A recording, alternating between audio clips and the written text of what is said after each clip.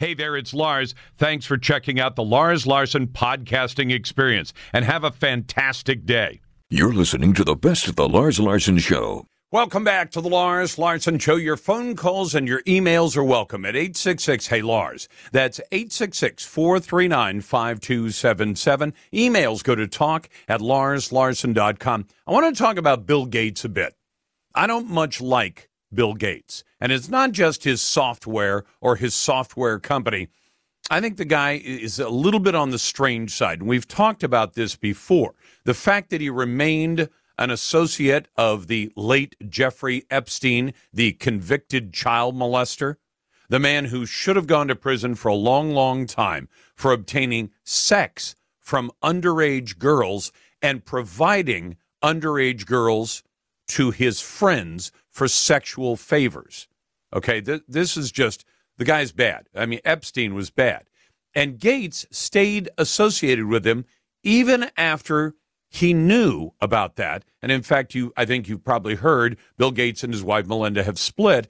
And one of the issues she brings up is not just Bill's weird relationship with his former girlfriend, who he insisted on spending a week with every year, even after he'd been married to his wife for decades. I can guarantee you that if I went to Tina Larson to say, hey, I've got this old girlfriend, and I'd like to fly to the other side of the country and spend a week with her, I promise nothing is going on.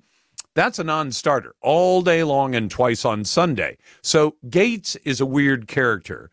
But some of the things he gets the most accolades for are his involvement in, trying to get rid of malaria and going after AIDS and things like that are really difficult to criticize because they're worthy efforts if that's what they are. But an awful lot of people have watched Gates, especially during COVID, and have wondered about his involvement in decision-making about vaccines. And I want to play a couple of sound bites for you that we found just the other day. They had not been seen in public, I think, ever, but they were played. And I thought I'd share them with you. Play the first one about Bill Gates. He didn't know Donald Trump, even though they were both somewhat celebrities, before Trump became president. So play that one first. I never met Donald Trump before he was elected. So I saw him at Trump Tower. I said, hey, science and innovation is a great thing. You should be a leader who drives innovation. And that conversation was about a broad set of things in energy, in health, in education. Pick things you want to do that are big. HIV vaccine, you could, accelerate that. Be associated with innovation. Now, that's a worthy goal. Be associated with innovation. The weird thing is this. I want to play this next soundbite for you because Gates has been very, very involved with vaccines, and he's made a lot of people very suspicious of what his real agenda is. But then when he talked to Donald Trump as president, because he said he didn't even know him before Trump became president, Trump brought up the idea, because it is a concern in America, and we've actually talked about the subject for years on this program, years, way before the pandemic, about people who are suspicious of vaccines. And I think that some people have some legitimate criticisms of vaccines, and I think there are other things that are not as worthy. But Donald Trump brought up the idea to Bill Gates about having a special commission, since he was now president, to look into people's concerns about vaccine. Now, the thing is, anything I talk about on the air, I try to share with you, where did you get that information, Lars? How did you come to that conclusion? What data did you use? And if somebody said to me, Lars, I'm going to take one of your arguments for anything we talk about on this show, and I'm going to go out and I'm going to research it, and I'm going to look into it and see if I can find out anything that might be suspicious about the conclusions that you've reached. I say, go for it. And if you find out that I've misstated a fact, if you find out that something I've said does not square up with the current science or the current information out there, go ahead, because I'd rather hear about it and say, okay, I'll take a second look at that, and I'll look at the information you brought me. when Donald Trump brought up the idea to Bill Gates, again, a guy who's involved in technology and innovation, where if somebody comes to you and says, hey, I've got this great idea, a new kind of fuel, a new kind of electronic device, something new, you would think, well, I've never thought of it before. I've always dismissed the idea before, but I'll take a look at it. What was Bill Gates' reaction when he's talking to the president, the then president of the United States, and the president says, maybe we should have a commission look into some of the concerns that people have at vaccines? Because, well, I'll save my other comments for after. Listen to what Bill Gates tells him. Then the second time I saw him was the March after that, so March 2017 in the White House. In both of those two meetings, he asked me if vaccines weren't a bad thing, because he was considering a commission to look into ill effects of vaccines. And somebody, his name is Robert Kennedy Jr., was advising him that vaccines were causing bad things. And I said, no, that's a dead end. That would be a bad thing. Don't do that. Don't do that. Now, remember, science is about inquiry, all right? And there are plenty of scientists who've been told they were wrong. I mean, famously, there were some scientists that were forced to drink hemlock. There were people who were forced out of academics altogether because they came up with ideas, and the rest of the technology community at that time said that's a crazy idea. I think the Wright brothers were told they were crazy regularly. I think that the people who said we can fly to the moon and land on the moon, land a man on the moon, were told they were crazy regularly. And so you wonder, a guy who's involved in technology like Bill Gates is asked, should we have a commission to look into the concerns that people have about vaccines? Now, there are two possible outcomes if you actually did a legitimate investigation. One is you would find good, solid evidence that the concerns are not true, that they're not well-founded. And in that case, you could come back and say, listen, we've looked into all the concerns, whether it's autism, whether it's thimerosal, no matter what it is, you look into the concerns, you investigate, and you find out that the concerns were not true, were not well-founded. Or you could say, we're going to look into those things, and you find out that the concerns were very well placed.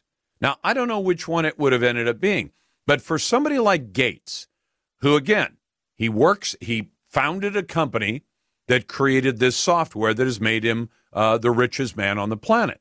And he did that not by saying, let's not look into that, but by going out and looking into places where other people did not look.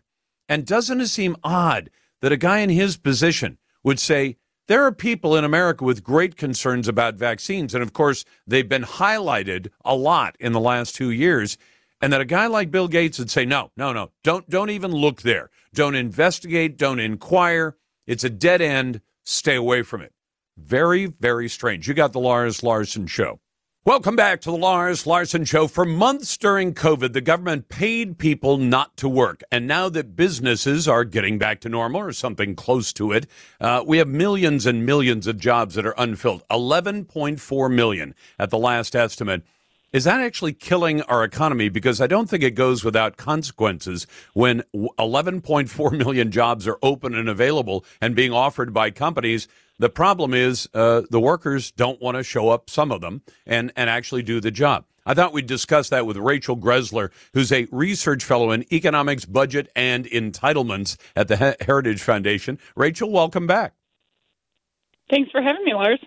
So we've got multiple problems going on. We've got massive inflation, massive energy problems. We've got a war going on in Ukraine that's chewing up tens of billions of dollars that I guess Americans are going to pay.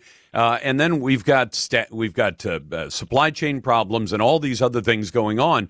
But when companies say, we've got job openings, 11 million of them, and they don't get filled, that doesn't go without some kind of consequence when the job just can't be filled, or does it? No, it doesn't. And a lot of these things are actually related. The inflation that we're seeing today has a lot to do with those unfilled job openings.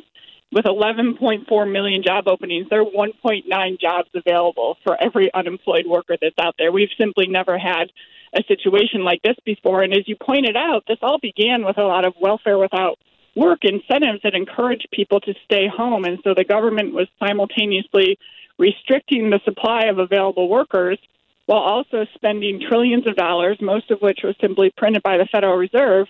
And that was increasing the demand for things. And so it just created this huge gap.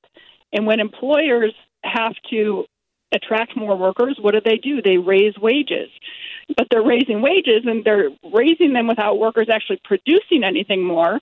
So they have to raise their prices. And that's exactly what we're seeing in this inflationary cycle. And we've heard the administration and others touting these strong wage gains. And it's true that the average worker is taking home $3,300 more per year.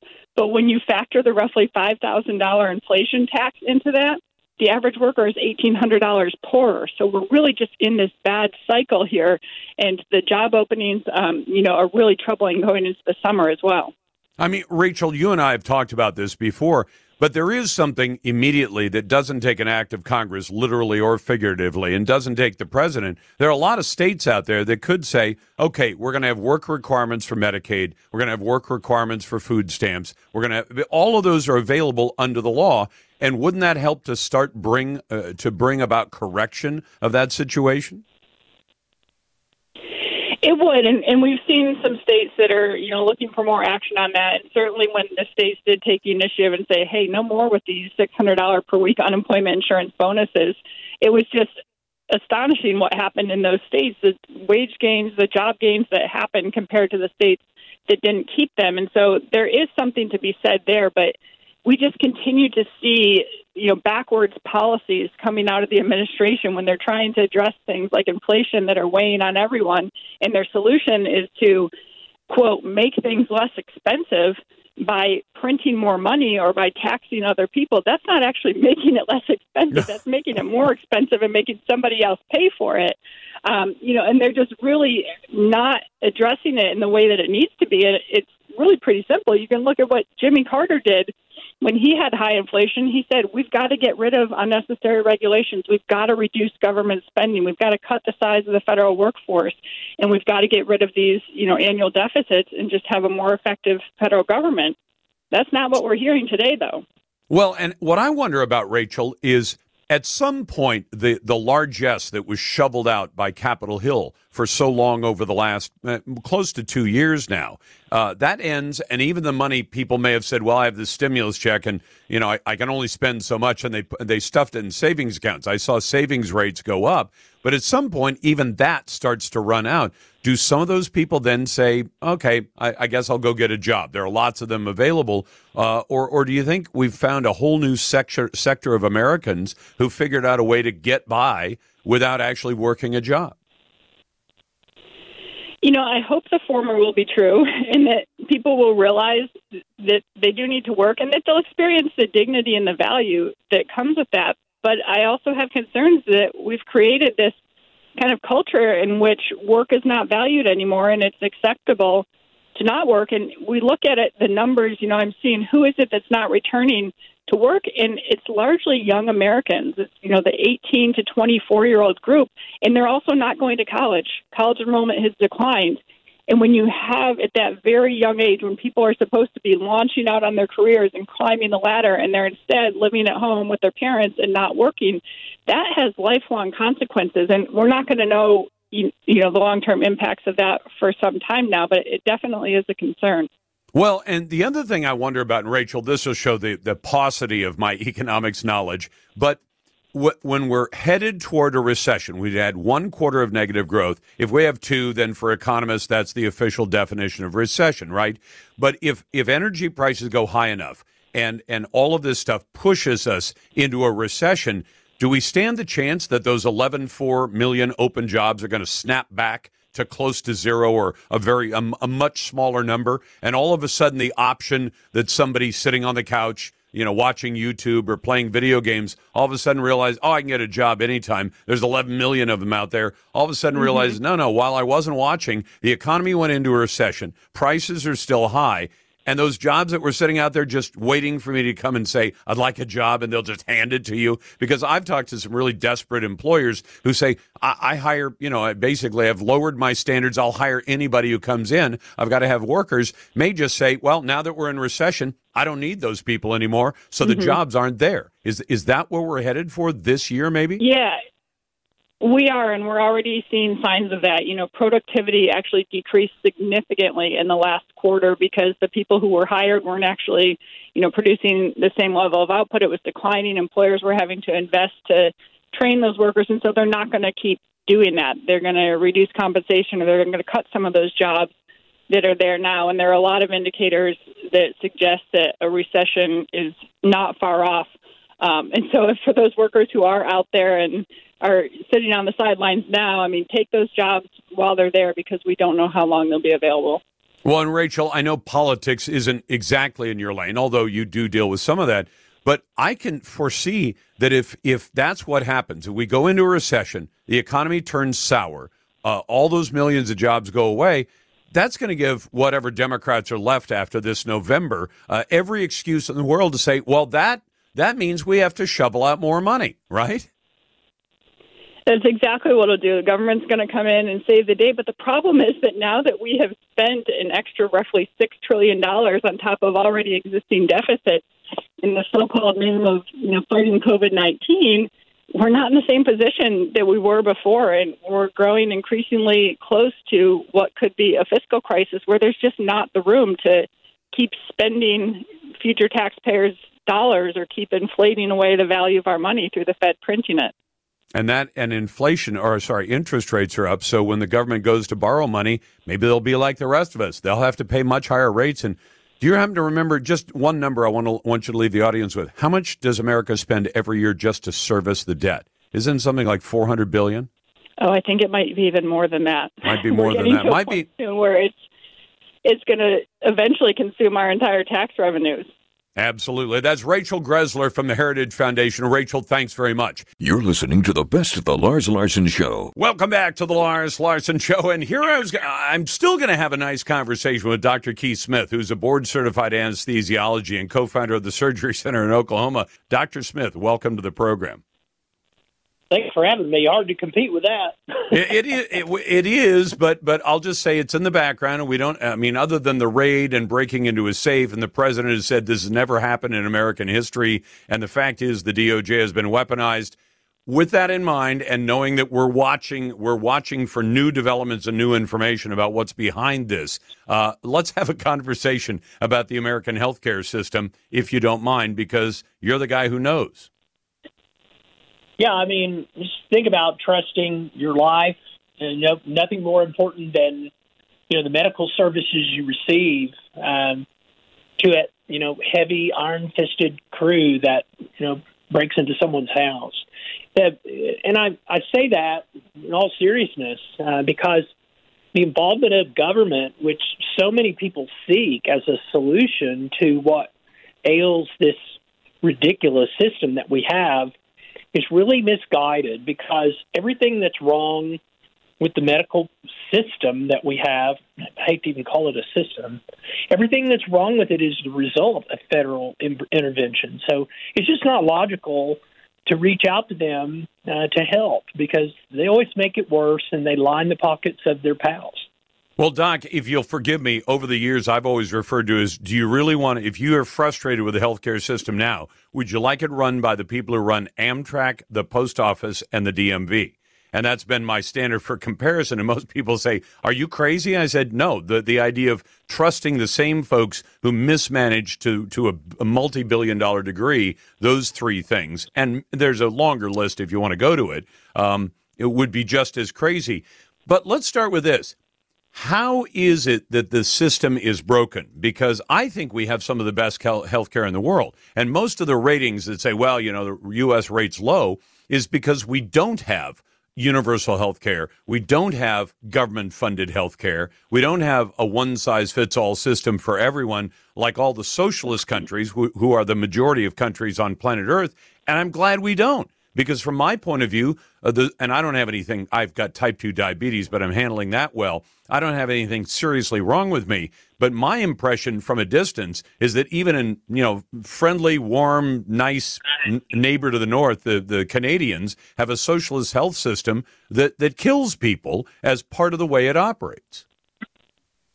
Yeah, and a lot of people say, the free market has failed in this industry. It's really never been tried, with the exception of prior to the 1960s when the federal government got involved and fouled everything up. The reason that, I agree with you, the best health care in the United States, in the world, is in the United States, but it's sporadic. And that is a classic problem when you see regulatory agencies jump in and government be involved. You have sporadic quality, but there are places where it is phenomenal. The pricing is really an issue for a lot of people, and that is because of federal intervention. I always tell people that when I posted our website, all-inclusive surgical prices for everything you can imagine in 2009, the first patients that arrived were Canadians, and they would tell us their stories. I'm in a 3-year, waiting list for a hysterectomy, and I'm tired of getting blood transfusions because I'm bleeding so heavily, waiting in line. And for $8,000, they could end their nightmare. The really astonishing thing was when I would try to sympathize with them and say anything critical of the Canadian system, they would get defensive. So it was almost like Stockholm Syndrome. They have been immersed in this really awful system that basically rations care, and that's how they balance their budgets. They've been in it so long that they think that's normal. Well, when you ration care, you're going to inevitably kill people, because if your doctor says, hey, you got some signs here, you should get checked by an oncologist, a cancer doctor, and you say, okay, I'll go see him. When? 6 months from now, 8 months from now? Well, what happens if the cancer already ripping and roaring by then? Well, then you're probably dead. And that's what they get. Whereas in this system, I have a father-in-law who went in for heart surgery.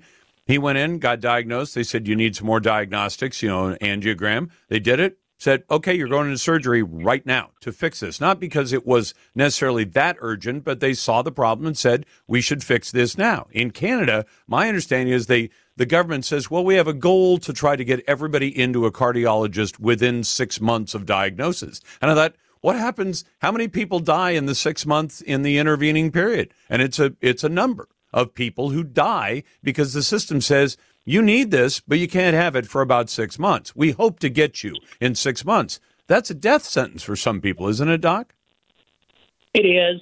In fairness, though, as long as demand is higher than the resources available, then some method of rationing applies. I agree. And so you have to take your pick. Do you want the free market, which is the most efficient allocator of resources known to mankind? Do you want the free market to be the rationing mechanism? Yeah, yes. Or do you want a government bureaucrat behind a DMV desk arbitrarily just making decisions like the one you just described? Well, and Doc, I would go for that. And people say, well, you make a big paycheck. Well, I didn't always. And I would have preferred fee for service, which I think is what they called the old system, where you went to the doctor and you paid a fee. And on routine stuff, you paid out of pocket. And then you carried what we would call today catastrophic insurance, saying if something goes horribly wrong, cancer, heart, lung, whatever, the big stuff, car wreck, then the catastrophic insurance kicks in. And frankly, Doc, that's how most people insure their cars. They say, I don't want to be covered for everything. You could have, I suppose you could call a car insurance company and say, I'd like zero deductible coverage for everything. Every time I get the most minor scratch, I want to be able to come in and say, repaint my car. And I want to pay a zero deductible. Oh, and by the way, I'd like you to change my oil and replace my tires and put new brake pads on occasion. We'll sell you a policy, but you're not going to believe the premiums. They're going to be off the charts, right? That's exactly right. And, when I tell people that you can buy a knee replacement at my facility in Oklahoma City for $15,499. That's a lot of money. But when you think about it, that's 10 months of premiums at $1,500 a month. Yep. You can buy open heart surgery in Oklahoma City for $34,000 at the Oklahoma Heart Hospital, which is a physician-owned and controlled facility with outcomes second to none. $34,000. That's a lot of money. That's 2 years' premiums. Yep. So I think when you think through it in the way that you've described it, what people are paying it's just these astonishingly high amounts, but they're being bled very, very slowly, so they don't notice it. Well, and Doc, I had a guy who called me and he said, I need a new knee, and the copay was going to be $20,000. And he said, so I shopped around and I got a doctor and a hospital and an operating room, all kosher and all fully certified to do it for $15,000. So he paid out of pocket straight to the anesthesiologist, which is what you do, to the surgeon, for the actual hardware, and got it for less than his copay would have been when he was supposedly insured, which makes insurance kind of a joke. But Dr. Smith, I wish you well. The Surgery Center of Oklahoma is where Dr. Keith Smith finds his home as a board-certified anesthesiologist and the co-founder of the center. It's a pleasure to have you on. We'll have you back. Thanks for having me. Glad to do it. That's Dr. Keith Smith. Coming up, I'm going to get to your phone calls and emails. Welcome back to the Lars Larson Show on this Conspiracy Theory Thursday. Our friend Bob Barr is with us, former CIA analyst and member of Congress. And I told you that apparently there are forces within America in the government who want to start screening all millennials for anxiety. Bob, this almost sounds like our life story and our news is being written by the Babylon Bee. This seems like a parody of real life. Well, it is, and some of your listeners may recall a movie, I think it was way back maybe in the 70s or 80s, called High Anxiety. And I was reading some articles recently, and it made me think of this because you're right, there is a government agency that believes that we are such an anxious and depressed people that insurance companies should require or should be required to pay for anxiety testing for all kids over the age of 8 and for all older adults. Well, you know where this is going to go, the same as I do. Okay, so you require testing for anxiety. Guess what? They're going to find anxiety. They're going to find anxious people, and then Big Pharma is going to step in and come up with meds to pay for it, or not to pay for it, but to treat it. I mean, it's just crazy because what they're proposing is to test people for anxiety, even though there is no evidence of anxiety.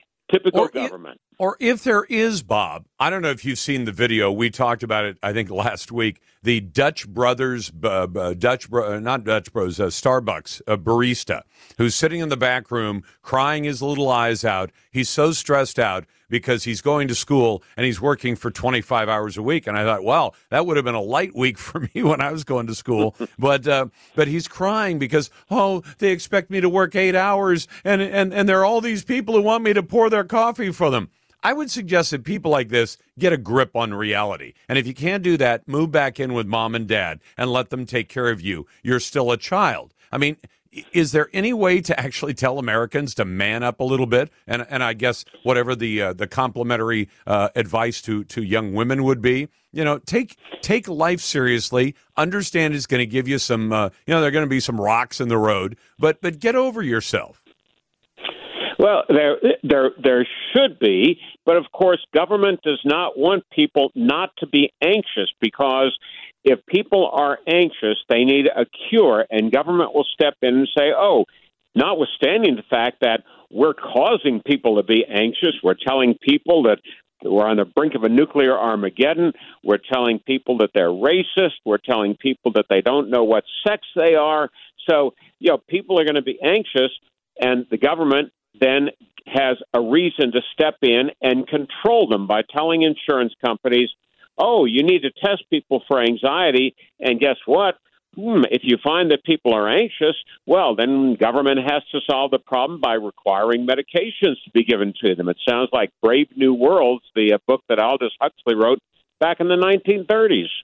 A gram is better than a dam when they talked about Soma, the drug that everybody in that society was on. Soma. And it also reminds me, Bob, there was a guy, and we actually had him on the show I think it was a couple of decades ago. He was a shrink, and that's okay. But he said that the entire population ought to be on Prozac. I mean, he literally was saying either put it in your multivitamin every day or put it into the drinking water so that the entire country could be on Prozac. And I thought, it was worth talking to the guy because he was interesting. But are we really that screwed up as a society? I think we are, and it's getting worse. I remember when our kids were going through grade school and middle school, this would have been back in the 1980s. I think almost every other parent that we talked to was putting their kids on Ritalin so that they would pay more attention in school. This is a horrible way to treat kids. And then, of course, they graduate from Ritalin to Prozac. And whatever now the big pharma will come up with to treat the anxiety that government is forcing insurance companies to pay for the sessions to determine anxiety and depression. It's a phenomenally destructive circle. It is, and Bob, at the time, I remember when we talked a lot about that on the show, about how many kids were on Ritalin. And I said, why don't we take a look at another society that's similar to ours? And we looked at Great Britain. They had something like we had 6 times as many kids on Ritalin as Great Britain. And Great Britain is similar culturally, economically, and otherwise. And you thought, why are there so many American parents drugging their kids up? Didn't make any sense to me. Well, it is what government wants to. It makes the job easier for teachers to control the students. And, of course, those schools are public schools by and large. So government is paying for it, and it's all a form of control. It's depressing. I hate to say that, but it's depressing to see what government is doing here. But they're going to force insurance companies to do this, and they're going to have to pay for it indirectly, because the law provides that when this agency, the U.S. Preventative Services Task Force, decides to require this kind of testing, the law requires that they can't charge the insured for it. Well, so what do? They just pass it on indirectly. That's Bob Barr, and we love having his insights into things, and you can read what he writes at townhall.com. Pleasure to be with you, and if you want to join the best conversation in talk journalism, it's easy, 866-HEY-LARS, and you can send an email to talk@larslarson.com. You're listening to the best of the Lars Larson Show. I did not call Senator Sanders an ignorant slut. I'm not talking about buying it, but let's suppose I came in one day and the cocaine was there. People who are bilingual, speak English and stupid. I don't know why we have to give money to countries that hate us. They should be able to hate us for free. Looks like we're giving Lindsay Lohan the keys to the minibar. President Biden is sort of like Kevin Bacon at the end of Animal House. I can't get my head that far up my rear end. That is Senator John Kennedy from Louisiana. I think the guy is absolutely brilliant, and he was one of the people sounding off on inflation today and other issues. I thought we'd talk to Ryan Young, who's a senior fellow with the Competitive Enterprise Institute at CEI. Hey, Ryan, welcome back to the program. And are we headed from major inflation to a massive recession here very, very soon, as Senator Kennedy and others have suggested? I hope not, but we are halfway there because, as you know, the economy did shrink last quarter. But signs are we might be at or near the worst of inflation, but still too early to tell. Now, when you say we may be at or near, is that because it peaked at an 8.5 rate and now has ticked down from 8.5 to 8.3? Yeah, there's more going on. What's going on with inflation is essentially the supply of money is growing way faster than the economy is. When the amount of money gets out of balance with the amount of actual stuff that people are producing, that's when you get inflation. When COVID hit, the Fed printed a lot of money in an effort to stimulate the economy, and that's pretty much what caused our current troubles. The Fed didn't take action until March to do anything about it. So given the lag times involved with this sort of thing, it's going to be with us until next year. But since the worst of it happened already a year and a half ago, this might be about the worst of it, I hope. Okay, the worst, because one of the things that bothers me about that number, because I'm not an economist, Ryan, but when they say 8.5 last month and now it's 8.3, they're doing that on a 12-month average looking into the past. What I'm wondering about is looking from this point forward, from this point to May of next year, with producer prices up and everything else. Why should we believe that that inflation is going to moderate or change over the months ahead? Because most of that 8.3 or 8.5 number is from the 12 months behind us, isn't it? Yeah, the trouble is that we're relying on the consumer price index, and that is not very good at telling what price increases are due to inflation, having to do with the money supply, and which price increases are not inflation. Stuff like the oil supply shock from Putin's invasion of Ukraine, supply restrictions because of regulation, supply and demand changes. None of those are inflation. They're still real. They're still happening, and we still have policies we need to pursue to address them. But they're not inflation. Those are separate issues, and the CPI is pretty lousy at teasing what is inflation and what is not. So we're not getting an honest picture there entirely. I'm talking to Ryan Young, who's a senior fellow with the Competitive Enterprise Institute. When you watch President Biden, as I do, I watch him every day when he's saying something about these subjects in preparation for this show, it doesn't seem that he understands what's causing the inflation. He keeps saying it's Vladimir Putin and it's the war, and you've identified, I think, what is the real cause, which is massive government spending and shoveling trillions of dollars into an economy. Yeah, the spending doesn't help. If you look at the numbers involved, all the big COVID spending bills are probably responsible for about 1 percentage point of inflation. That's only 1 percentage point out of 8. So the bulk of this is on the Fed. It's not on the elected branches. The president's trying to take credit for something he can't do much about. But 1% is not nothing. He's not entirely innocent either. So they need to cut out the spending. They need to liberalize trade and supply chain regulations. There's plenty they can do to help with non-inflation price increases. But with inflation itself, it's a monetary issue. That's not the president's job. That's the Fed's job. Yeah. Ryan, tell me this. What is the proper prescription? If you were running the show, what are the things you could do quickly that would start to curb inflation and bring prices back down to something manageable for Americans? Have the Fed follow a rule. If the economy grows by a certain amount, have the money supply grow by a matching amount. The Fed's job is basically to play a matching game. So if we have a preset rule binding them to that they aren't allowed to stray from during a crisis, we'll have a lot more predictability in monetary policy. It'll keep inflation steady, and it also will help with investment because investors like to be able to plan around things in the long term. With what we have now, they can't do that. Well, and are they likely, would the Fed, this weird animal that's not a government agency entirely, it's not entirely a private agency either, it's some kind of weird animal stuck in the middle, would it actually be willing to go with that kind of limit on its activity? They would like to. If their only mission was to keep inflation low, they could do it. The trouble is that the Fed has a dual mandate where they, in addition to inflation, also have to keep an eye on unemployment. And some of President Biden's nominees want to further expand the Fed's mission to include things like environmental concerns, social justice concerns, into monetary policy. When the Fed's trying to do 4 things, it's going to do all of them poorly. Instead, it should do one thing that it is capable of doing well. Yeah, and when you say social justice concerns, meaning they're supposed to get involved in pushing economic buttons to make Americans hire people differently or hire people based on color instead of based on merit, things like that? Yeah, the Fed plays a role in banking regulation in addition to its monetary policy responsibilities, and they're awful vague about exactly what they do, but that's the flavor of it, yeah.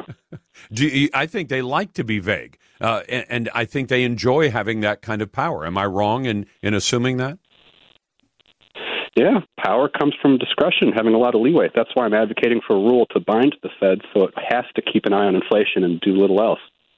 If the Fed doesn't really do the job that we perceive as the job it's supposed to be doing, perk up the economy when the economy is lagging and hold it back when it's taking off, why do we have to have the Fed as involved in our economy as it is?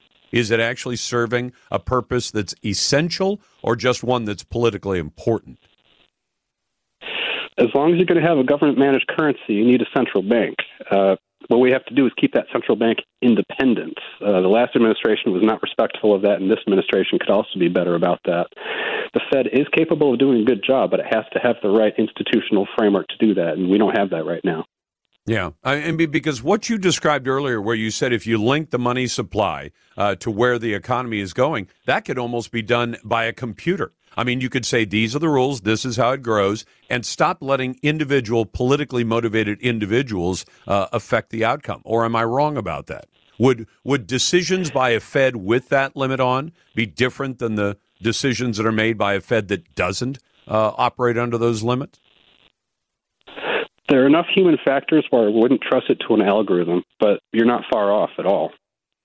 And in fact, wouldn't an algorithm, at least that would give everything else in America some predictability? If you said, if we know if the economy starts to heat up, the algorithm will start to trim this back, and if it goes the other direction, it'll do this. But right now, there's no predictability at all, which is why everybody on the marketplace, at least on Wall Street, watches what the Fed is doing, because nobody can exactly predict what they're going to do. They can come close, but they can't necessarily predict with enough certainty to have some security about what's going to happen. Ryan Young is a senior fellow at the Competitive Enterprise Institute. Ryan, it's a pleasure to have you on the show. You're listening to The Lars Larson Show. Welcome back to The Lars Larson Show. It's a pleasure to be with you. And while all the other crises are mounting up at 1600 Pennsylvania Avenue, and Joe Biden seems forever out to lunch, we've got to go back to the folks in Iran and be concerned about what's going on there. And do they have the material necessary to make a nuke? Trita Parsi joins me again, who's come back to the show, Executive Vice President of the Quincy Institute for Responsible Statecraft. Trita, welcome back. Thank you so much for having me. Great to be back. What do we know? A couple of weeks ago, I told my audience that the smart folks were saying, well, Iran is getting very close, maybe weeks away. Weeks have now gone by. Have the mad mullahs arrived at that point where they can tell the world, we have a nuke now and you'll treat us differently? No, they have not. What they have done, however, is that they now have enough 60% enriched uranium to be able to build a bomb. They would have to enrich that up to 90%, and from there on, it would still take them 2 to 3 years to actually build a bomb. But the fact that they've gotten this far is highly problematic. It is a direct result of two things. A, that Pompeo and Bolton managed to push for this maximum pressure strategy that got Trump out of the Iran deal. All of the different restrictions that actually were on the Iranian program were lifted. And secondly, that it's now been a year and a half, and Biden has actually not gone back into the deal. He's been negotiating a lot, but he's not gotten back into the deal. And in essence, he actually has continued Trump, the maximum pressure strategy, which has been utterly counterproductive. None of these things that we're talking about right now existed as long as the Iran deal were in place. Now, let me ask you, when you say he's stayed with the maximum pressure, my understanding is that in January of last year when Biden took over, that Iran was on its lips economically. It was in trouble. And that enough has been, relieved of that pressure, that Iran is now in much better financial shape than it was a year ago. Is that the case? It's completely false. Biden has not lifted a single sanction that has any economic impact on the Iranians. The reason why the Iranians are in a better economic shape, and by the way, they're not in a good economic shape. They're in a very bad economic shape. But they're not about to, fall apart or anything like that. But the reason why the trajectory has become more positive is, A, because over time, countries find ways to get around sanctions. That always happens. And B, oil prices are skyrocketing. And as a result, whatever oil they're still managing to sell, they're selling it for 3 times the price from just a year and a half ago. Yep. And there's some of that. I mean, some of that's the world economy recovering from the pandemic, but some of it is because the White House has taken an anti-oil industry position and has done everything it can to retard the increase in American production. Not my area of expertise, so you may be right on that, but I can tell you, though, that a big chunk of it is right now because the Saudis are not pumping more, even though the United States has asked them to do so. Yep. And because of what's happening right now with Russia's invasion of Ukraine and, the world's reaction to it, it adds not only a risk premium, but that's in addition to all of the new additional difficulties that are coming about in selling oil, because Russia is one of the largest producers in the world.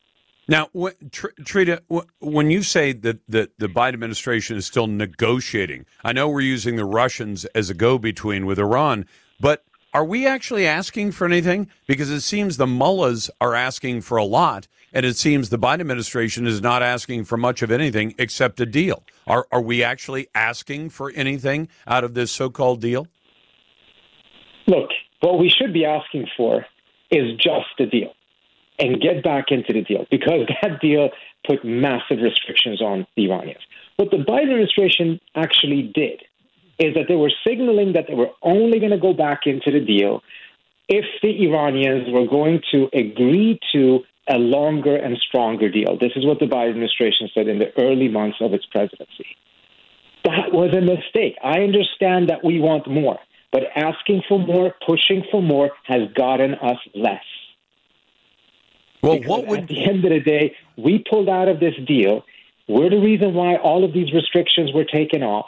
Now the Iranians have expanded their program, which everyone who knew anything about this told the Trump administration would happen, and it did happen.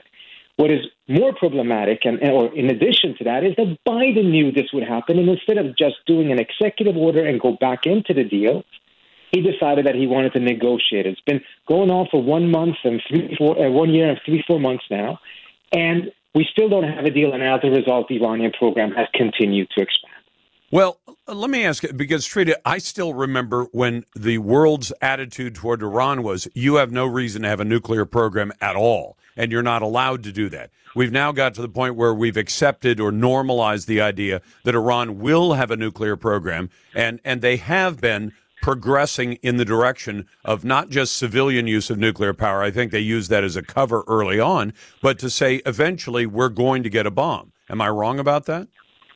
Unfortunately, you are, Lars. I hate to say it, but you're wrong on this one, because A, they're a sovereign country, and there's absolutely nothing that says that they don't have a right to have a nuclear program, that they don't have a right to have a nuclear weapons program. But a nuclear program, actually, we, the United States, sold the Iranians back in 1968. So, well, yeah, under a different leadership, right? No, under a different leadership. Countries' rights don't, yes, but countries' rights don't change depending on who's the leader. So them having a nuclear program is a different story. There was never a consensus that they cannot. What the consensus has been is that they cannot have a program that leads to a weapons program. That's a different story. And the deal stopped the Iranians from being able to have the option of building a bomb. I mean, let me just give you a couple of statistics. They had a stockpile of low-enriched uranium. That's at 3.5%. Right. That was more than 10,000 fuel-grade kilos. uranium, yeah. Yes, fuel-grade uranium.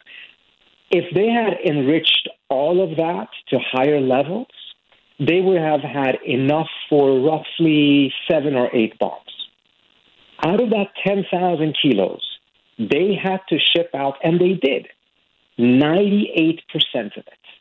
Only about 200 kilos were left on Iranian soil, and that's simply not enough to be able to build a bomb. And the inspections and the restrictions on the type of centrifuge they had, all of these things combined made it virtually impossible for them to build a bomb.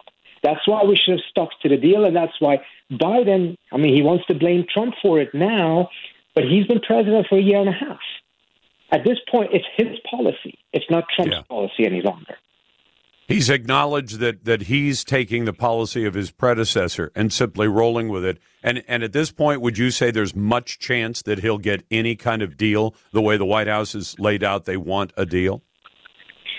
The chances are less than 50%. And if it fails, once it becomes clear that it's failed, we're going to be in a very bad situation. Because Biden is then going to further deepen maximum pressure, and the Iranians are going to further expand their nuclear program. and it's going to get into a really dicey situation, and another war in the Middle East is going to be back on the table. That's Trita Parsi, who is the Executive Vice President of the Quincy Institute for Responsible Statecraft. Thank you, Trita. You're listening to the best of the Lars Larson Show. Welcome back to the Lars Larson Show. Multiple billions of dollars worth of lawsuits have targeted pharmaceutical companies over the last few years because people became addicted to pills. Now, was that the pharma companies' responsibility? No. I mean, I always advise you, if I have a dog in the fight, I got no bias in this case. I don't have any pharma stock. I've never worked for the pharma companies. I've never taken a dime from the pharma companies. But it seems to me that when people become addicted to drugs and then say, well, it's because of the company that made them, my first question to them is, did you take the drugs as the doctor advised you to? But that argument to a large extent is over at this point because, you know, the big settlements that the states got for the most part are pretty much over and done with. The only question now is, have those lawsuits now set loose a tsunami of other lawsuits? And I thought we'd talk to Jeff Steyer about that, who's a senior fellow at the Consumer Choice Center. Jeff, welcome back to the show. Good to be with you, Lars.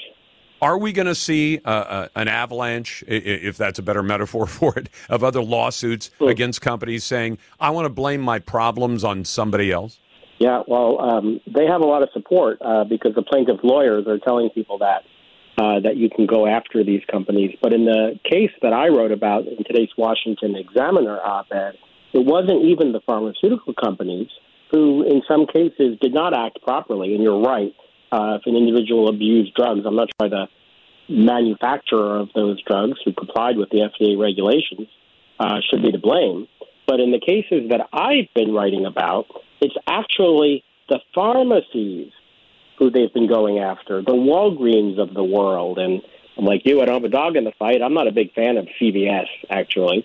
But they're being sued because they gave people the prescriptions that they came in with a doctor's prescription for and got the drugs. As I wrote today, there have been cases where the Walgreens of the world thought there was something suspicious and did not fill the prescription, and they were sued. Well, now they're being sued for filling valid prescriptions. So there is no right answer to the question. If you do the right thing, then you get sued, and if you don't do the right thing, you get sued, even if you don't know what the right thing is. Because when I go to my pharmacist and say, here's the prescription, I expect the pharmacist to, they're supposed to give you a little advice. Don't, eat this after or take this after a meal, or, it might upset your stomach, or don't take it before you're going to drive your car. But they don't give you much beyond that, nor are they expected to, are they? No, that's not their job. Their job is to fill your prescription. And, the relationship that you have with your doctor, that's where the obligation is. Obviously, if somebody comes in with a fake prescription, we're catching those. We're making sure that doesn't happen. But something interesting happened in these pharmaceutical or pharmacy cases in Ohio. They only went after the deep pockets, the Walgreens and the CVS's.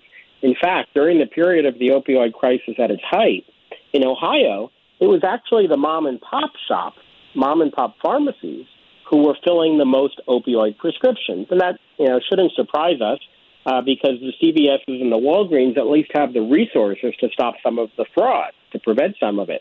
Right. But the mom-and-pop shops, the pharmacies were taken advantage of, and for some reason, Lars, the plaintiff lawyers didn't sue the mom-and-pop pharmacies who were filling the majority of prescriptions. They only went after those deep pockets, Walgreens and CVS. It wasn't about solving the opioid crisis. It was about a transfer of funds from a successful pharmacy to people who abuse drugs. Well, and Jeff, I watched a couple of documentaries. I can't remember the names of these guys, but they ran a pill mill down in South Florida. And they just kind of lucked into it. I mean, they were looking for something to make money on. They say, hey, we can fill these. And they started to fake the doctor's approvals. They had some doctor who just basically rubber stamped. You walked in and said, my back hurts. Okay. And they'd write you a script and you go off and fill it. Oftentimes, people would fill them so they could then sell the pills, because Oxy was selling for about $1 a milligram on the street. So you get 80 milligram pills times 30 days, you had $2,400 sitting in your pocket. You sell half of it and take the rest of it. I mean, there were lots of those scams. But most of those people have either been put out of business or they're in jail, which means there's no money there. So the lawyers are just going after the deep pockets. That doesn't solve anything, does it?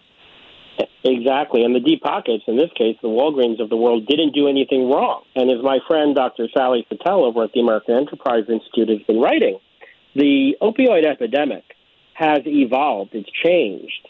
And, some of those people who did get addicted got the opioids because they were having legitimate pain, whether it was from cancer or post-surgical. But now the opioid crisis is about people who are using drugs. People are dying because they're getting street drugs laced with fentanyl coming in through Mexico, coming from China. That is not, I don't know why you would go after a pharmacy for that problem, which is what we have today. It's an evolving problem. And when you're when you're kind of targeting the villain of maybe a decade ago, or maybe the villain of maybe a decade ago, you're not going to solve today's problem, which is coming in through the border in Mexico. Well, and Jeff, I mean, I've read a few studies. I'm not a doctor or a lawyer or anything like that, but some of these studies where they actually looked and said how many of the people who actually overdose because of pharma products actually started on a pharma product. And they found out that when you get right down, it's maybe 3%. That the rest of the people were taking pharma products, but they were taking them illegally. In other words, it was, hey, you can get high on this. Oh, and then when that runs out and we can't find any more pills, somebody to sell them to us, we'll go out and buy some street stuff. And then at the end of the day, you say, but who made those pills? Now that I want to sue somebody. And the actual, when they've looked at them, there's always a story, and I've heard this 100 times from mom. Mom will say, well, my son was addicted to heroin. I go, well, why'd that happen? Well, it wasn't his fault. He broke his wrist. The doctor gave him 3 days worth of Oxy. He ran out of the Oxy, went back, and the doctor maybe gave him more, maybe didn't. And then he just transitioned from that to something else because he found out the pills were fun, especially if you take them more than one at a time, especially if you crush them up first and destroy the time release. And I keep wondering when somebody is going to bring a suit that says, the person taking the drugs is the person who is at fault in this, because I think in many cases that's the case. Am I wrong? Well, you're right, it is. And what really worries me, and has been worrying me since the beginning of the opioid crisis, in fact, I wrote about it for the New York Sun well over a decade ago, which is opioids are a class of medication that are uniquely important in our society for people who have real pain, whether it's cancer, whether it's post-surgical. Opioids really fill a need. God forbid you're in cancer pain or you're having surgery. Tylenol won't do the trick for you. Nope. Opioids are subject to abuse, and people, like you said, crush them. I mean, the whole idea of crushing them is because pharmaceutical companies have innovated to reduce the abuse potential of the drugs, and people will always find a way around that.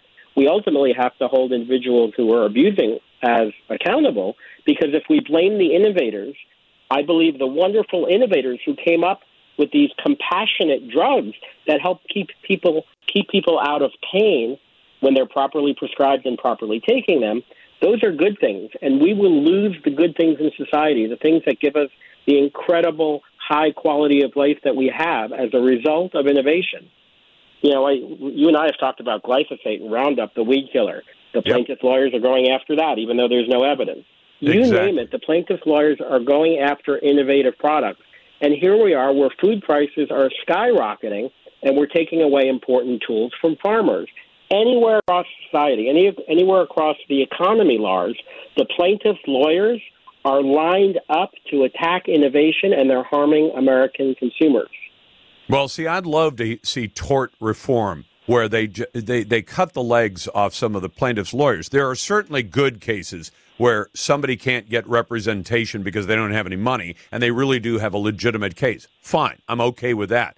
But these things where a plaintiff's lawyer says, we're going to make tens of millions of dollars, and we're really not addressing the problem. We're not punishing the people who actually created the problem, but boy, are we going to get rich. Those people, they're just shysters, and I have no tolerance for them whatsoever. Jeff, thanks very much for what you do at the Consumer Choice Center, and we appreciate your time. You're listening to the best of the Lars Larson Show. Welcome back to the Lars Larson Show. It's a pleasure to be with you on a Thursday. I'm always glad to get your calls, and if you want to dial in, it's 866-HEY-LARS. Now, I have talked to Kathy Barnett before, and I know that Ms. Barnett probably does not want to make this one story that is so very relevant this week the center point of her campaign. And if you listen to her speeches, I mean, I keep seeing her name and her picture and her videos pop up on social media because she is so well-spoken and she speaks to all the issues. This is why she's running for the U.S. Senate in the great state of Pennsylvania, the Keystone State.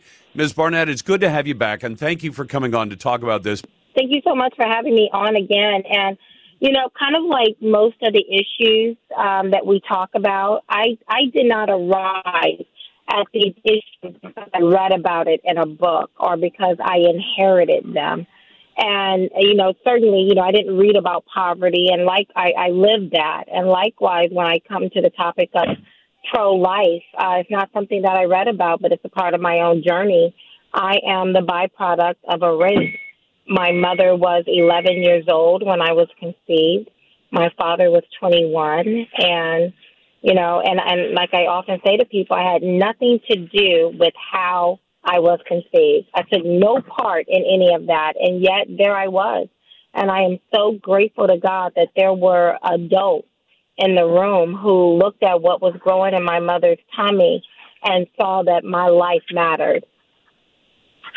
And she made the decision along with her family. I mean, at 11, we don't expect any child to be making the kind of consequential choices your mother had to make. But she was encouraged by the people around her, not get rid of that baby who would become Kathy Barnett Senate candidate, but keep that baby and honor that baby and love that baby, right?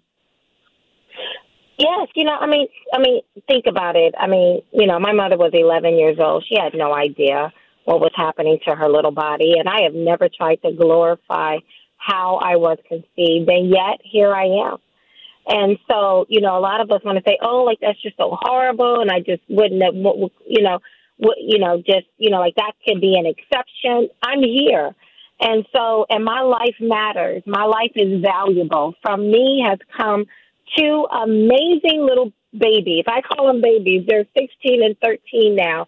They're my babies. And when their daddy and I release them into the world, they are the kind of citizens we want. But all of that would have been eradicated. All of that would have just been destroyed. And, and the harm that was inflicted upon my mom was already done. Murdering me would not have resolved that harm or that, grave wrong that was imposed upon my mother. And so, again, I'm so grateful that our country is at a point where we're having this discussion about life. You've actually taken issue with one of the other candidates who's got a lot of name familiarity, and that's Dr. Oz, by saying that he hasn't exactly steered a straight course when it comes to abortion issues, has he? No, he hasn't. And it's not just Dr. Oz, but it's Dave McCormick as well. I mean, if you want to be a flaming liberal, then just stand in that truth. Or if you want to be a globalist like Dave McCormick, then just stand in that truth. With Democrats coming in and putting their foot on our throats, their foot on our businesses, on our schools. And when we look to our side of the aisle for help, there were very few people on our side of the aisle who were willing to use their leverage, their platform and influence to help us. And I believe people coming behind me, and the reason why I'm doing so well, is really less about me and more about you, the voters. We know what we lived through, and we're looking for a real fighter. Kathy, I want you to speak to something. I'm glad you brought up globalism, because I don't think Americans have a real appreciation for how much some people within our political sphere in America want to give away our national sovereignty to people like Klaus Schwab and the World Economic Forum and the rest of those folks, as though erasing our borders and erasing our sovereignty is somehow going to be good for Americans. And I know you believe in that. You don't believe in that globalism. Well, listen, I'm so excited that you know who Klaus Schwab is. You know how many people I talk to who don't know who this man is? They know who George Soros is, right? But no one is paying attention to Klaus Schwab and the World Economic Forum. Hence the reason why I deemed both Dave McCormick and Mehmet Oz while I was on the debate stage in the last two debates, but certainly last, because we need to know it. These people are pretending they are Trump card-carrying members of the Patriot Party, and they're not. They are globalists. And so when you're making, so I don't care who is endorsing whom, these are globalists. And the world is shifting. Pay attention. I'm sure your listeners are. If you know who Klaus Schwab is, and you are taking your role, your platform in the media very seriously. So I know you're educating your people. The world is shifting. Yes, a shift is going on. When you want to talk about national sovereignty, look at what's happening to Germany and Ukraine right now.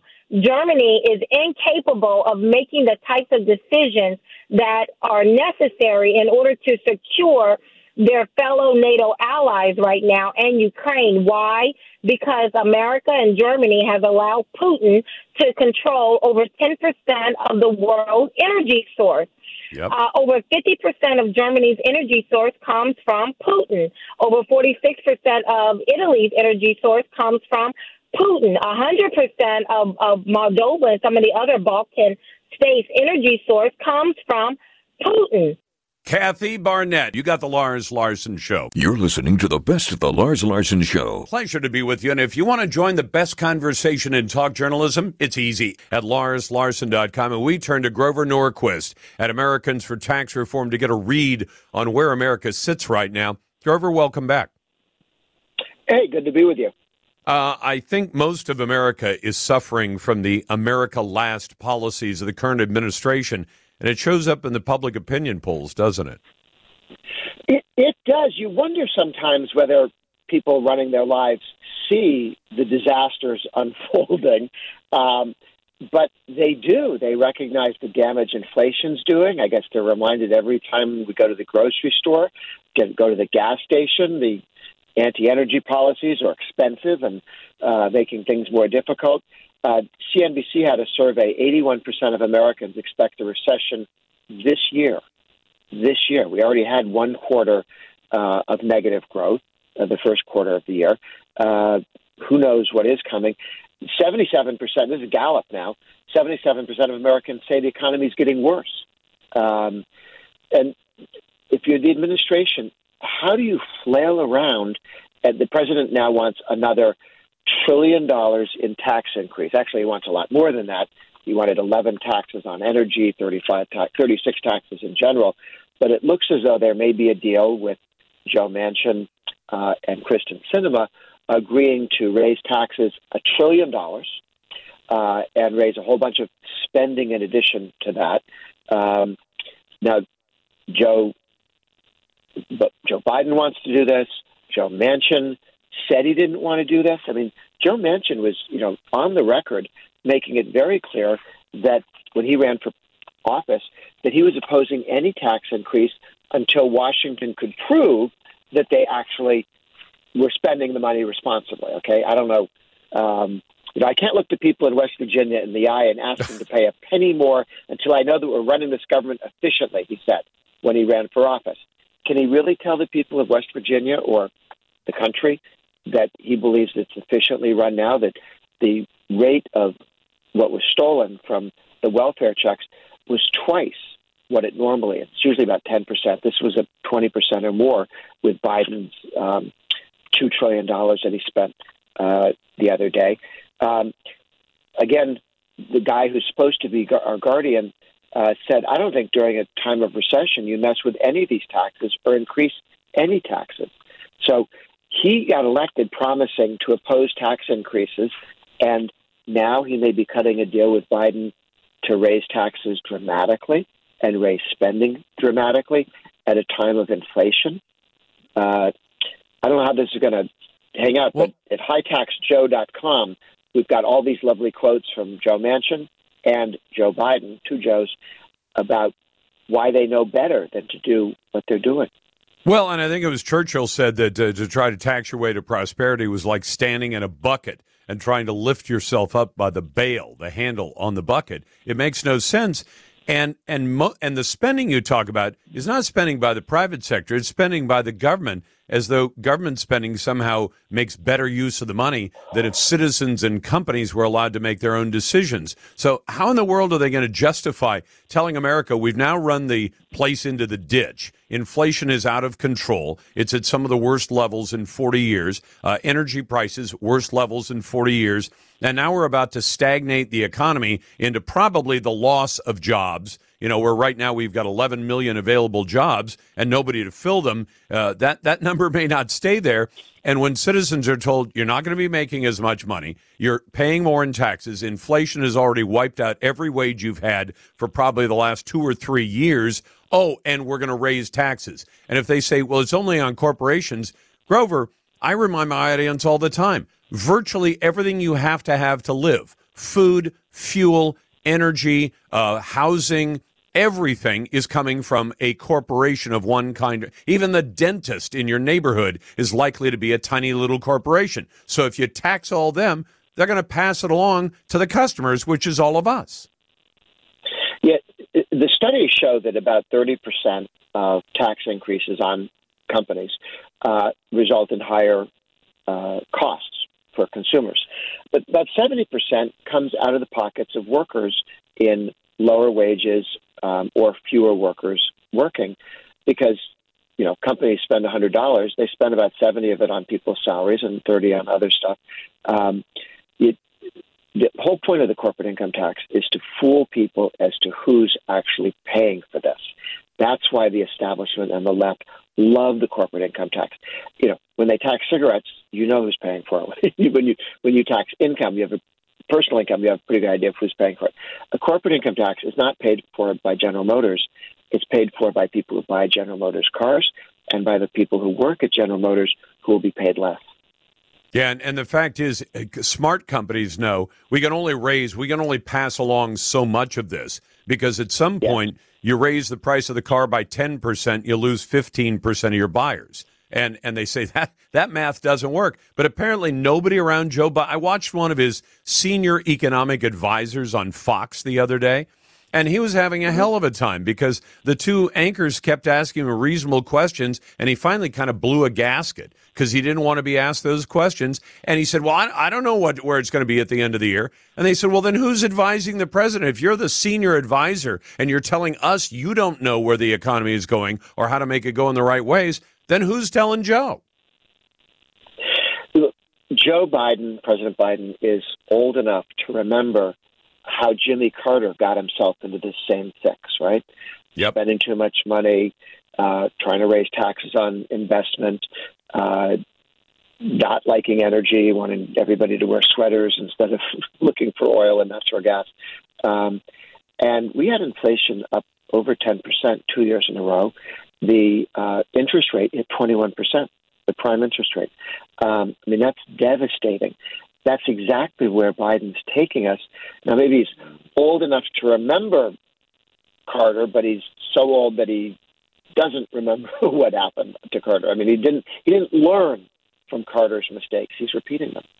In fact, I kind of wonder, I don't know that Jimmy Carter's given interviews anymore, but he's still with us. But you just wonder, is he having some flashbacks to what happened then? Because I'm sure that if you're president and things don't go well with anything, that you look back and think, I should have done it that way. And I'd be really curious whether Jimmy Carter would have an opinion on how things are getting goofed up. Although I'm sure he's very, very glad to know that he's now no longer the worst president of the last 50 years because Joe Biden has taken his place. That's Grover Norquist from Americans for Tax Reform, the group's president. Grover, it's always a pleasure to have you on. Pleasure to be with you. And if you want to join the best conversation in talk journalism, it's easy. 866-HEY-LARS. And naysayers go to the head of the line at 866-439-5277. You can vote in our Twitter poll at Lars Larson Show, or you can go to my website. The vote counts the same at larslarson.com. And you can send an email to talk@larslarson.com. Welcome back to the Lars Larson Show. It's a pleasure to be with you, and I'm glad to get to your phone calls and emails, and I'll get back to those in just a moment. Like a lot of Americans, I think, we've had it about up to here with China. I've had it up to here with China threatening Taiwan. I've had it up to here with China supplying a lot of our consumer goods, taking our jobs, and then threatening the United States. I've had it up to here with China saying, we're going to remake your pop culture, your movies, your music, and everything else. And I can just see down that road to say, if they've got this much influence now and they're calling a lot of the shots, what are they going to be doing in 10 or 20 years? So if there were a way to sort of stop relying on China as much and maybe send our business to people that are a little bit more American friendly, I'd be entirely behind it. Now, John Schweppe has joined me now, the Director of Policy and Government Affairs at the American Principles Project, who's also written about this for Spectator. John, welcome back.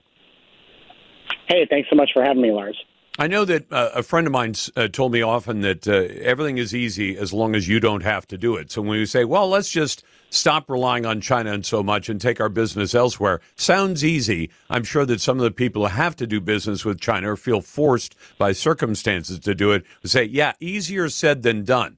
But are there some ways we can start moving in that direction and maybe send a message to the Chi-Coms that we don't like their behavior and we don't much want to do business with people who behave the way they do? Yeah, well, I think we're going to have to, right? Because otherwise what's going to happen is that China is going to win out and they're going to have global dominance and we're going to be subservient to whatever they want. And so in this piece I wrote for Spectator, I made an analogy to hard drugs, and I think it's a pretty, accurate one. I love Dennis that. Quaid, Dennis Quaid famously said that his involvement with cocaine had three stages: the fun with problems, and then just the problem. And that's happened with China. When we opened up to China in the 90s, granted them most favored nation status, the selling point to Americans was this is going to be great for American businesses. We're going to create jobs. We're going to, improve our standard of living. And we were told that we would essentially outsource our values, our democratic values, to China. That's not what's happened. And now, because China has become so powerful, because that market has become so enticing to American corporations, the opposite is happening, where you have Disney censoring American values out of their films, where you have video game companies like Activision actively censoring to placate the CCP. And so, it goes beyond censorship. I mean, this is something we should be very worried about. And really, I think Americans need to recognize that we're in a second Cold War here. This is very similar to what we dealt with the Soviet Union, except I think actually China may ultimately prove to be a more potent threat. Yeah, I think you're right about that, because the theory all the way back to Nixon opening things up with China was if we let them become part of the community of nations, why, they'll start behaving like a good, solid member of that community. And instead, what we got was a much more wealthy, much more, productive, I guess, in one sense, making a lot of money on us, a country that behaved just as badly as they always had, only they had more resources courtesy of us. Right. Unlike the Soviet Union, I think the Chinese have figured out how to exploit various aspects of capitalism to enrich themselves and solidify their power. And so we're in a situation where, obviously we're dealing with historic inflation right now. Supply chains are obviously contributing to that. And it's part of the problem is that we have American corporations who are convinced that, we have to manufacture all these parts in China. We have to manufacture prescription medications in China. And of course, when China has that kind of leverage over us, they can do a lot of really bad things. And so, I think what we need to be worried about is with the kerfuffle over Nancy Pelosi going to Taiwan, the reason that's such a concern here is because China has huge power, enormous power over us. And I think that's something we need to be focused on as a national policy. And if Democrats don't do it, then Republicans certainly need to. But we need to be separating ourselves from China and competing with them and making sure that we, don't lose our global economic dominance to them. I guess, and that one really bothered me. I've got a tie to Taiwan. I was born there, and I've always liked the country, and I like their attitudes. I like their freedom. But the idea that when a U.S. official wants to go visit one of our allies, Taiwan, and China feels that it can get away with saying, if you do that, we may just attack the country. We might even shoot down the plane with Nancy Pelosi on it. Americans, I thought, would be more outraged than I guess I read in their reaction to it. Yeah, I'm never going to be one to defend Nancy Pelosi, but here was a rare circumstance where I felt that, we should have been much stronger in defending her decision to go there because she's an American and that's her right. And, this administration didn't even stand by her. They were playing, very fast and loose with their words, trying not to upset China.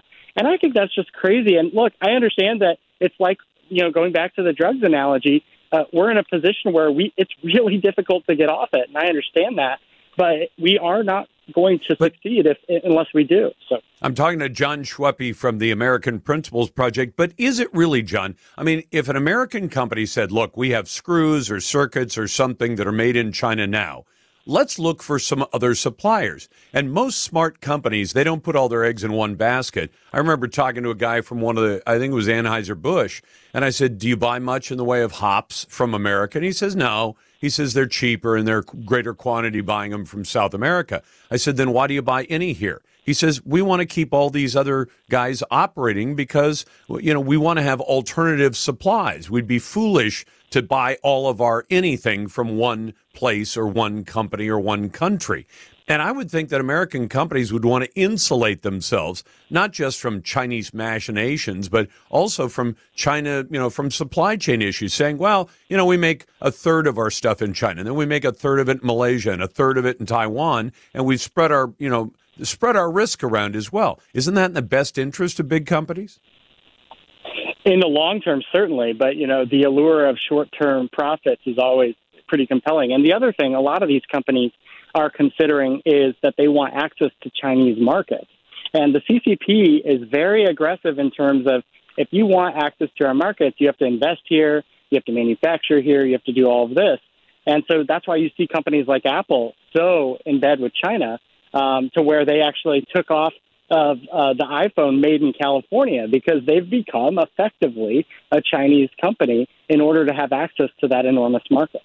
John, the change I'd like to see, and I think it would be a relatively easy one, but tell me if I've got any of this wrong. Over the last couple of years, this one just blew me away.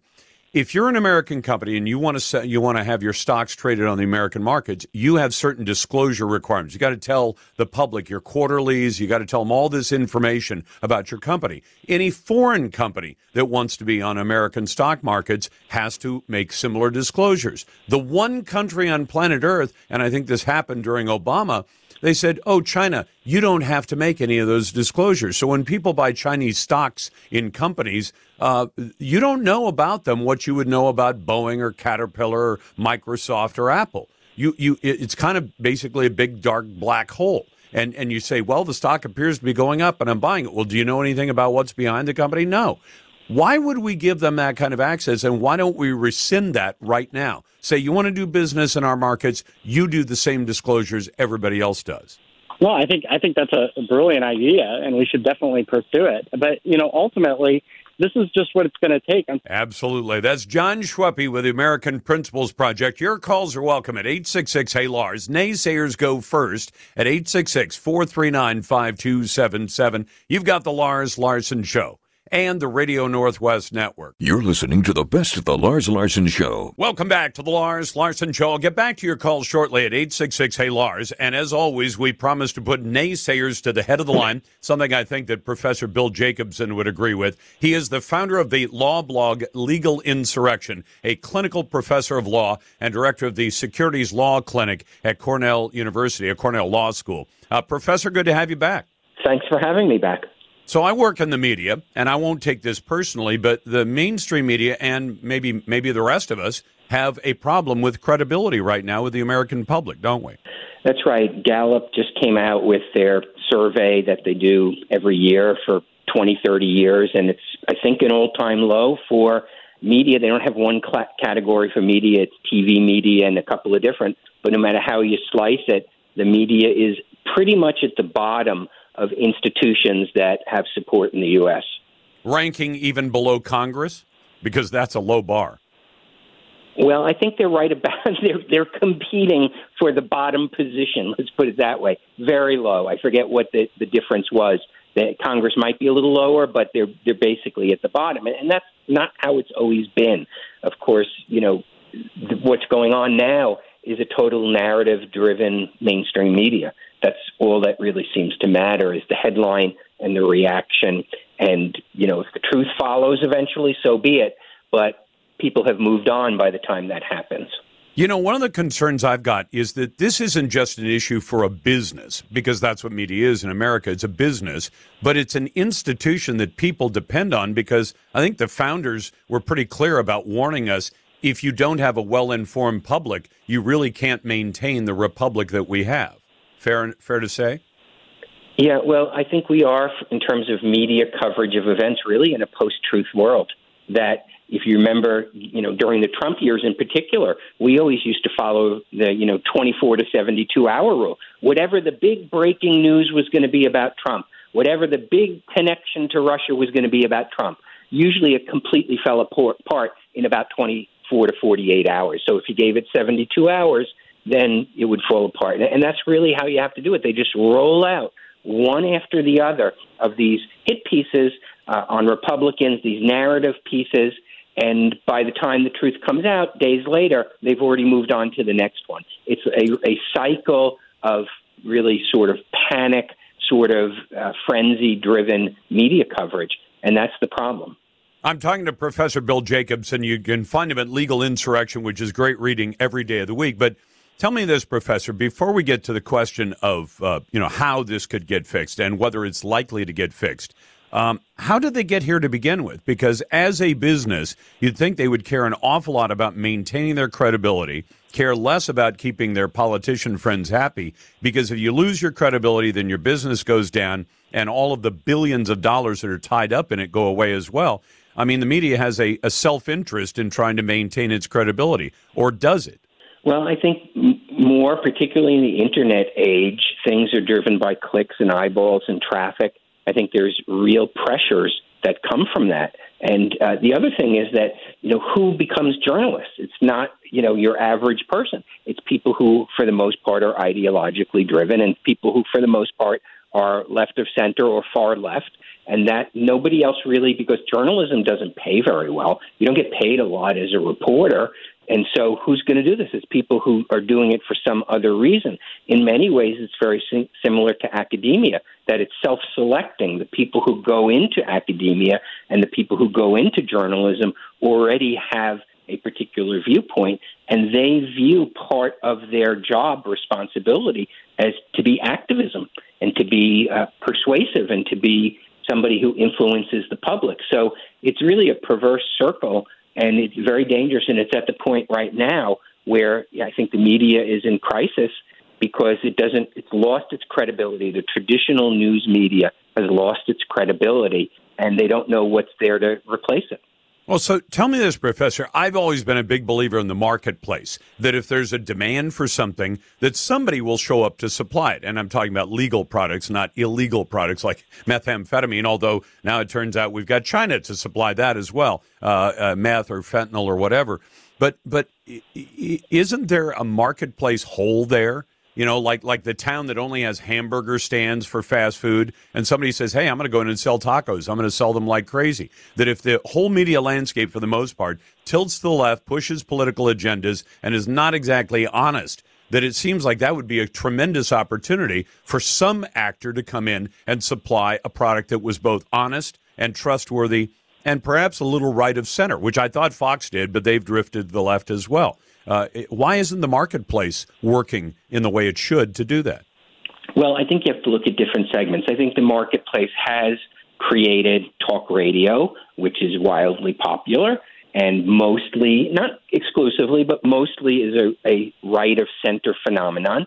And then you do have cable, where people may be critical of Fox News, that it's moved either the center or the left, but as in the range of TV networks, it is clearly the most right of the mainstream TV networks, and it's doing far better than the liberal ones. So I think the reality is that the market will reward that, and I think that's also why you have this phenomenon of what's often called deplatforming or cancel culture. It is an attempt to prevent entrance into that marketplace. And the classic example, maybe the worst example, is Parler. Parler was an alternative to Twitter. It was growing hugely. We had more traffic at Legal Insurrection from Parler than we did from Twitter and Facebook combined. And the big tech companies conspired to take Parler down through the false accusation that the January 6th riot was organized on Parler. It wasn't. That's very clear. And so Google and Apple kicked them out of their app stores, which eliminates a huge market.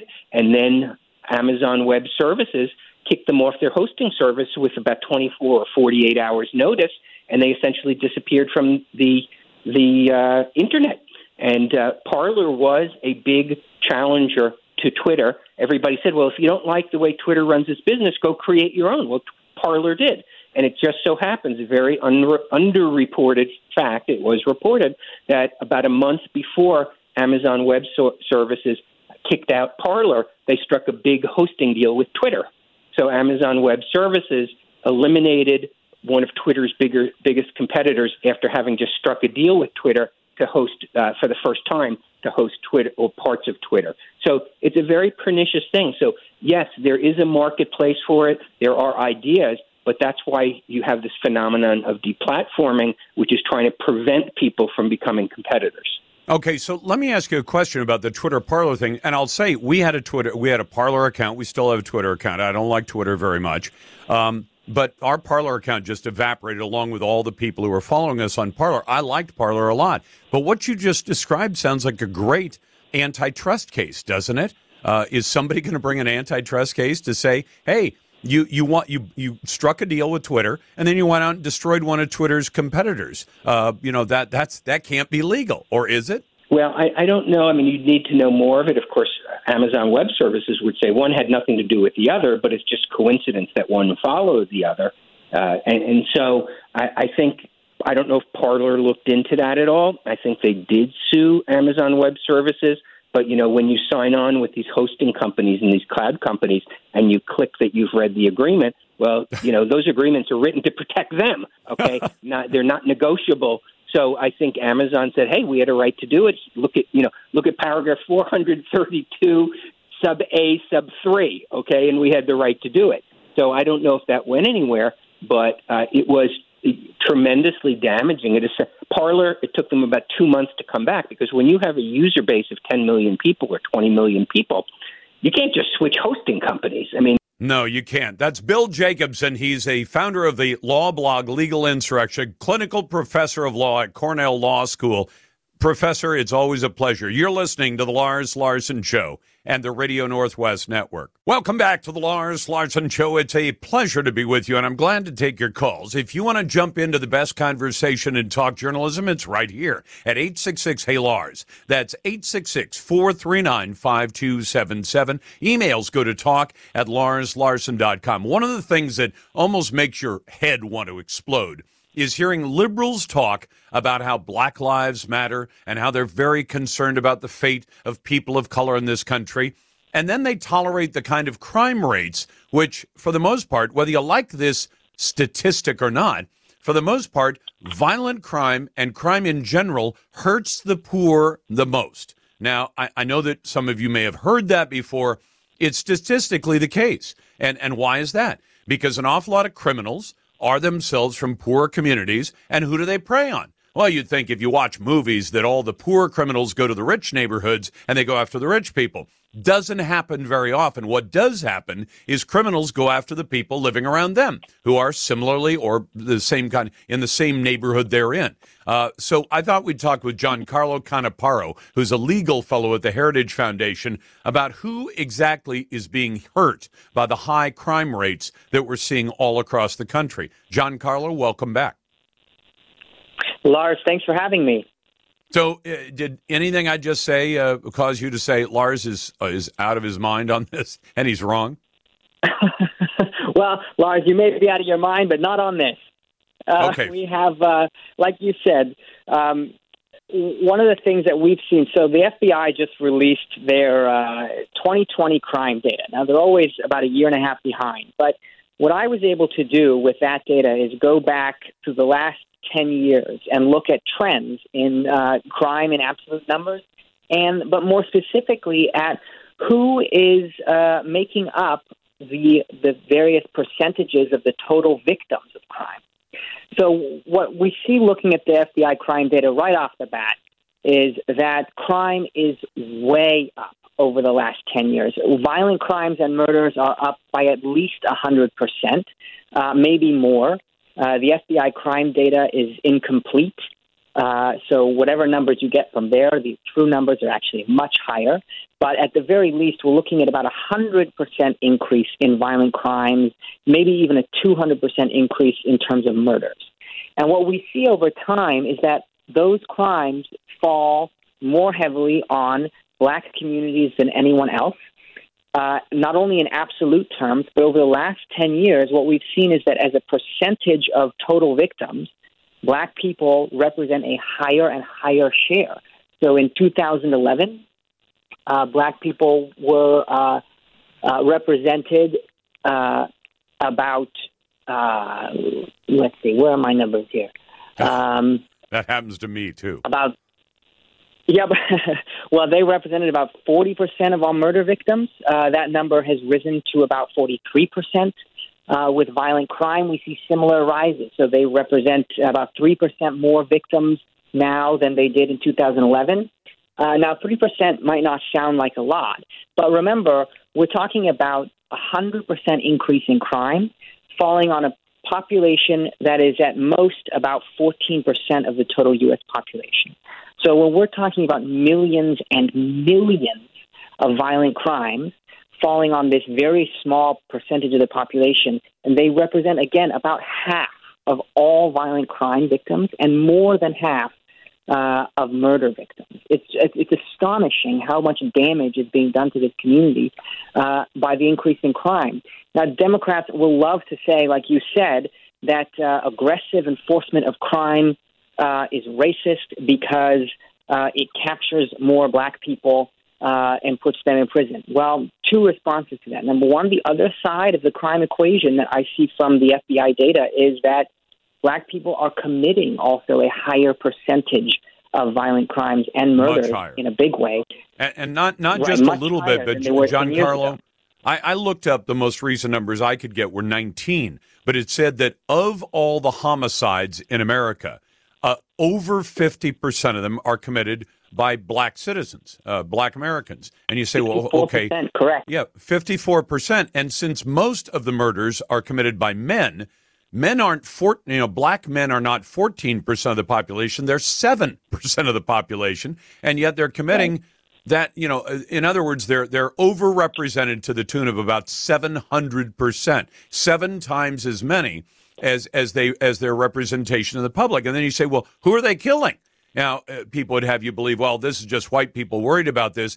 90% of the victims of Black homicide, Black murderers are Black people. They're innocent, in many cases, innocent Black people who are murdered by other Black people. And you say, so if you care about, Black lives mattering or all lives mattering, which is what I believe in, you say, well, let's stop the murders. Well, no, then we'd have to arrest a lot of Black people and the numbers would look bad for us. So out of political correctness, we're going to let a lot of Black citizens be murdered primarily by other Black citizens?